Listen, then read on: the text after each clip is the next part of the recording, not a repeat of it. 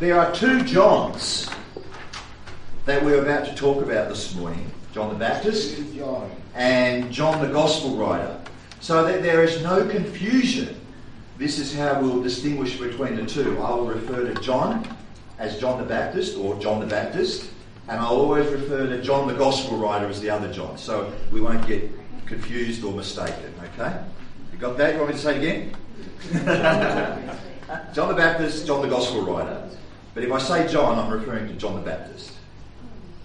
Our Gospel text this morning is full of John the Baptist's rich testimonies about Jesus.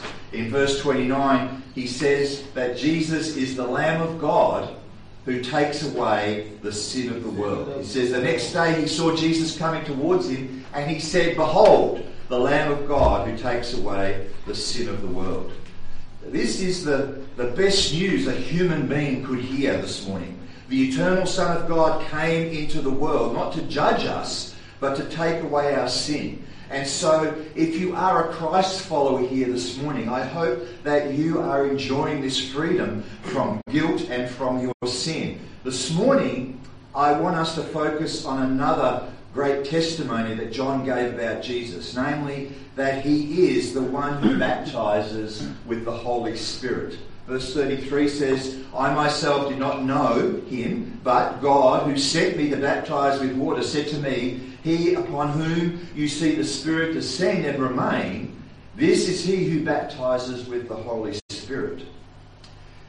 That will be our focus this morning. In other words, what is meant by Jesus' baptizing with the Holy Spirit? And so the question we can ask, or the questions that we can ask are these. Why did John make this a part of his message? For all the things he could have said about Jesus and his ministry, why did he say this? And why is it a great testimony to Jesus? And why is it mainly a testimony to the Holy Spirit? So there's a few questions for us to explore this morning.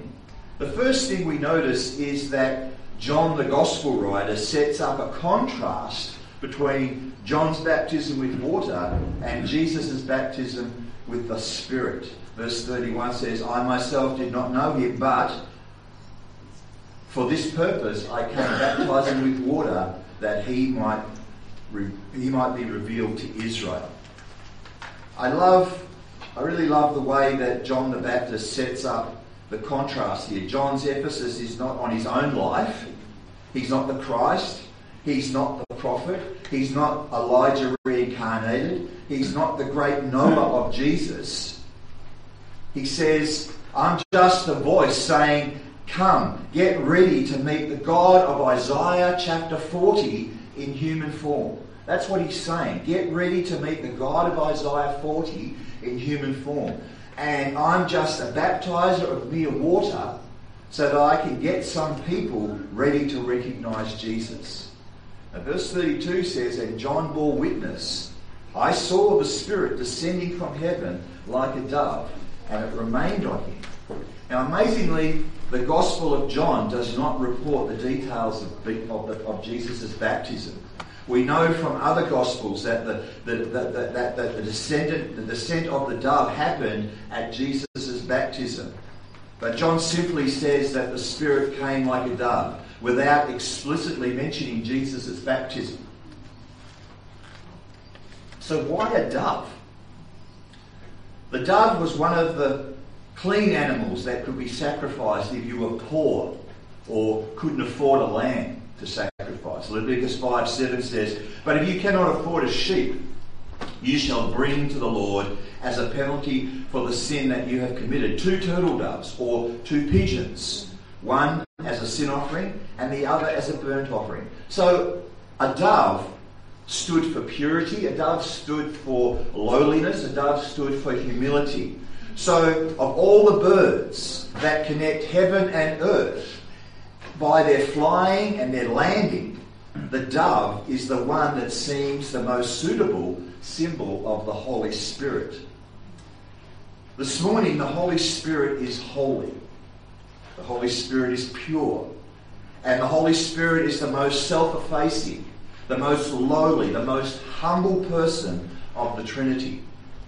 So John's Gospel glosses over the baptism of Jesus in order to focus all attention on one thing: the pure and meek Holy Spirit that came upon Jesus and remained upon him. Look at the phrase at the end of verse 32, and it remained on him. Now don't stumble over that it as though the Holy Spirit is a thing or a force or not a person. The it refers to the dove. But in reality, it's the Holy Spirit himself who remains. The Holy Spirit is a person in his own right. A person, not an it, that came upon Jesus. The point of stressing that the Holy Spirit came upon Jesus and remaining upon him is that this makes it clear that he can baptize in the Holy Spirit. That's where John is going. Isn't it amazing that John, the Gospel writer, not only doesn't report Jesus' baptism, but he also doesn't say a word about the meaning of John's baptism either. All other Gospel writers tell us that John's baptism was a baptism of repentance. For example, in Mark chapter 1, verse 4, John the Baptizer appeared in the wilderness proclaiming a baptism of repentance for the forgiveness of sins.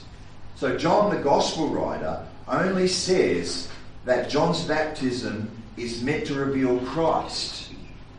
And we see that in verse 31. The reason for this lean reporting is that John is riveted to just one thing. John equals water, but Jesus equals spirit. John wants us to feel the vast superiority of Jesus in this contrast this morning. Baptizing with the Spirit and baptizing with water is the difference between a person and a painting of a person. It's the difference between a marriage and a ring. It's the difference between a birth and a birth certificate. It's the difference between immersion in water and immersion in God. So what John is saying in this contrast is that he has been, what he's been saying all along, I am nothing compared to this one. What I do and what he does are two radically different categories. I dare not untie his sandals. He was absolutely before me. He ranks infinitely above me. I am the voice, he is the message. I am the temporary pointer, he is the eternal person. I am a mere man, he is the God-man. And the focus of Christ's superiority in this passage is in fact that he baptizes in the Holy Spirit while John merely baptizes with water. Why? Why did John the Gospel writer choose to mention this here at the beginning of his Gospel, right at the beginning of his Gospel? Well, here's one reason. The Old Testament makes plain that the long-awaited Messiah would be empowered by the Spirit of God, and that in his day the Spirit would be poured out on all his people in a wonderfully new way. For example, Isaiah chapter 11 verses 1 to 2 says, "There shall come forth a shoot from the stump of Jesse, and a branch from his root shall bear fruit, and the Spirit of the Lord shall rest upon him." Isaiah 42 verse 1 says, "Behold my servant, whom I uphold, my chosen, in whom my soul delights. I have put my Spirit on him. He will bring forth justice to the nations." Isaiah 61 verse 1, and also it's repeated in Luke chapter 4 verse 18. Jesus says these words about himself: "The Spirit of the Lord," or the Spirit of the Lord, or the Spirit of God is upon me, because the Lord has anointed me to bring good news to the poor. So this is why God said to John the Baptist in verse 33, "He whom you see the Spirit descend and remain, this is he who baptizes with the Holy Spirit." In other words, the prophets said it would be this way. So when you see it happen, know that the one who baptizes with the Spirit has come. So let's have a look at the Spirit and God's people.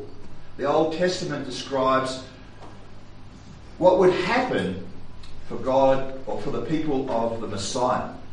Joel tells us in chapter 2, verse 8, and it shall come to pass afterwards that I shall pour out my spirit on all flesh. Isaiah 44, verse 3 says, I will pour water on the thirsty land and streams on the dry grounds. I will pour my spirit upon your offspring and my blessing on your descendants. Ezekiel 36:27 says, and I will put my spirit within you and cause you to walk in my statutes and be careful to obey my rules.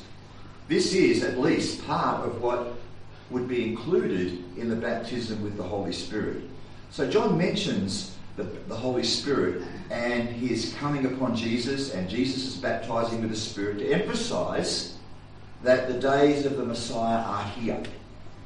The long-awaited promises are now being fulfilled. So what does it mean? What does John the Gospel writer have in mind when he tells us what John the Baptist says in verse 33? This is he who baptizes with the Holy Spirit. What does baptism with the Holy Spirit mean? So let's have a look at three possibilities.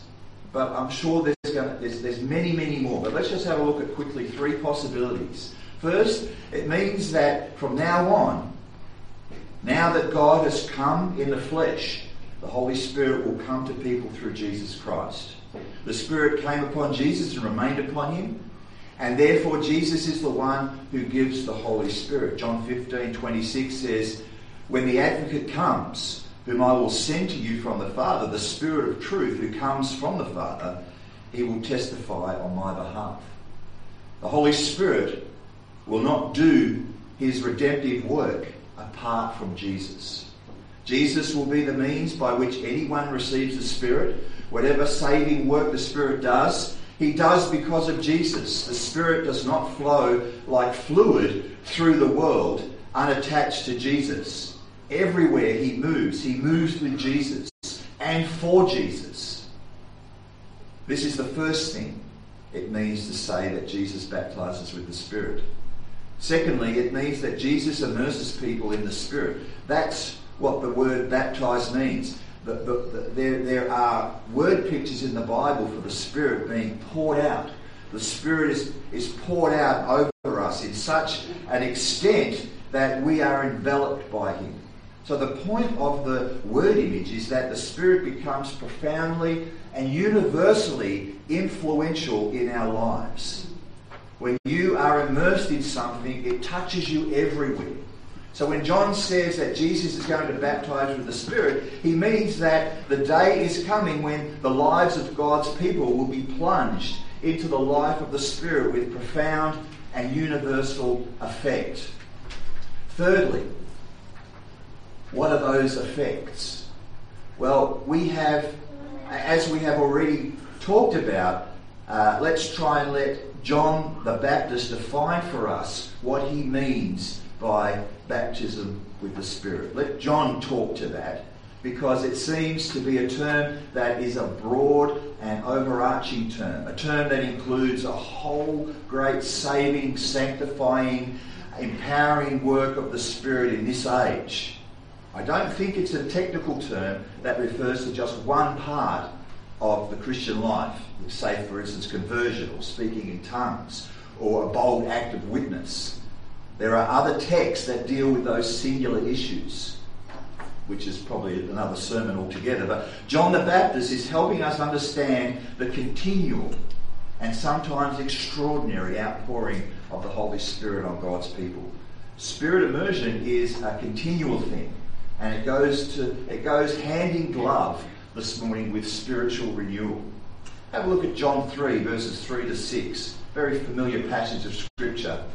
Jesus replied, very truly I tell you, no one can see the kingdom of God unless they are born again.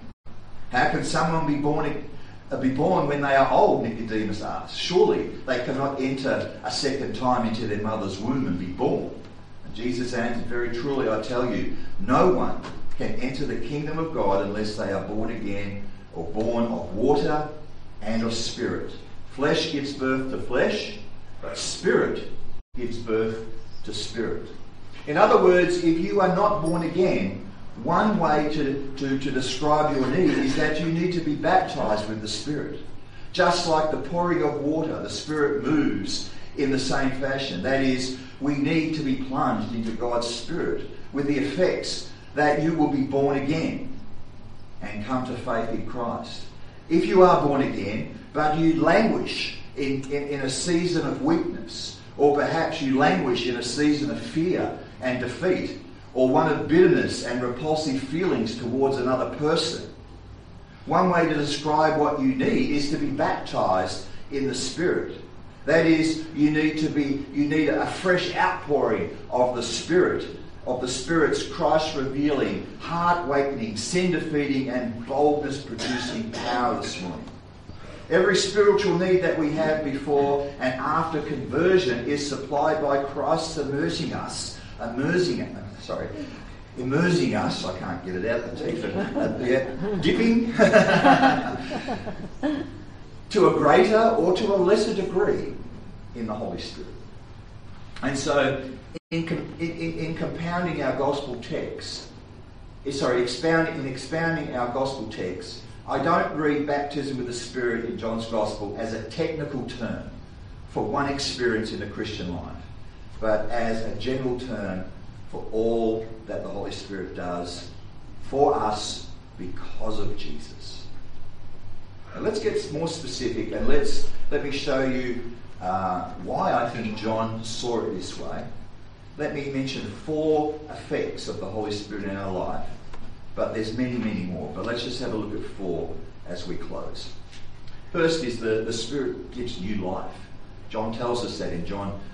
The Gospel writer of John says that in John 6, verse 63, it is the Spirit who gives life. How does the Spirit give life?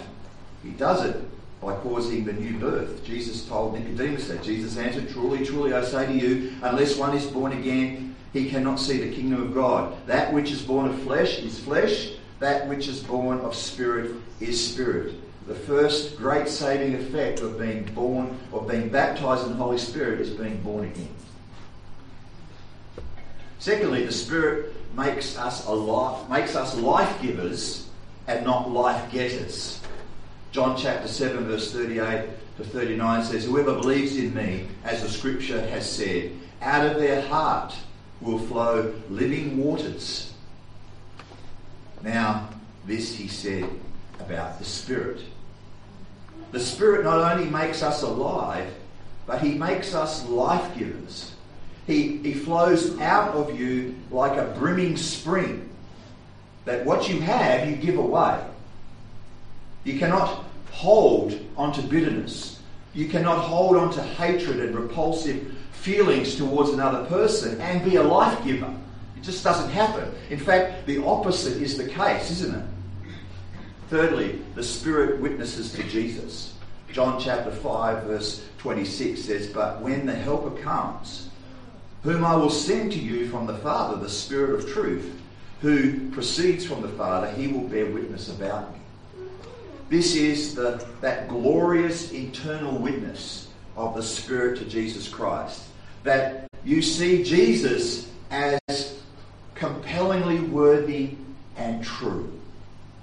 And all this is because of the work of the Spirit in your life. 1 Corinthians chapter 12 verse 3 says, "No one can say Jesus is Lord except in the Holy Spirit."